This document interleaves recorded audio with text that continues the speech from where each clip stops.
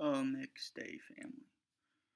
When the family just vanished in 2010, after months of moving into the new house, it was like a missing person case.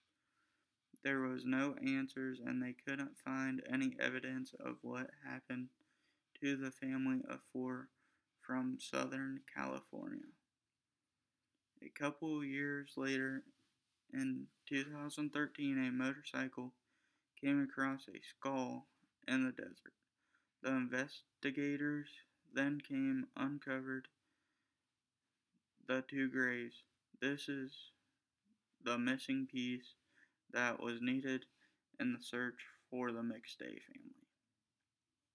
5 days after the family they went missing, the family and friends sent a coworker to their house to see what was going on. They said that everything looked normal and their dogs had food and water. When they had not heard from the family for 9 days, Joseph's brother went to their house and said that there were no signs of break-in and everything looked fine. His brother left a note for the person feeding their dogs and said to give him a call. He was worried.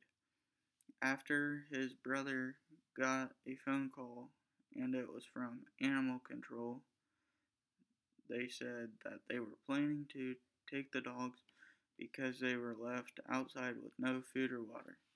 This information scared Joseph's brother, and he called the police and filed a report that the family was missing. Then there was a guy riding his dirt bike one day, and he discovered some skeletal remains. He then contacted the police, and the family remains were dug up by the sheriff's crime scene investigators. After they were done investigating, they found out that they were killed with a sledgehammer. The McStay family had multiple bone fractures to the head and repeated hits to the bodies with the sledgehammer. A family friend named Chase Marriott was a huge gambler.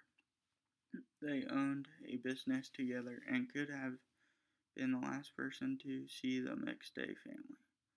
Weeks after the McStay family had been missing, Marriott wrote multiple checks over $21,000 on Joseph McStay's QuickBooks. He used that money to keep his gambling addiction going on, which he lost many thousands of dollars doing it. In the court on November 20th, the murder suspect Chase Marriott came to court. They said that Summer McStay could have been raped before she was buried in the desert. He was arrested in 2014 and charged with murder, first degree. He killed 4 people, 2 adults, and 2 children. He was sentenced with no bond, and they believe that he killed them for financial gain.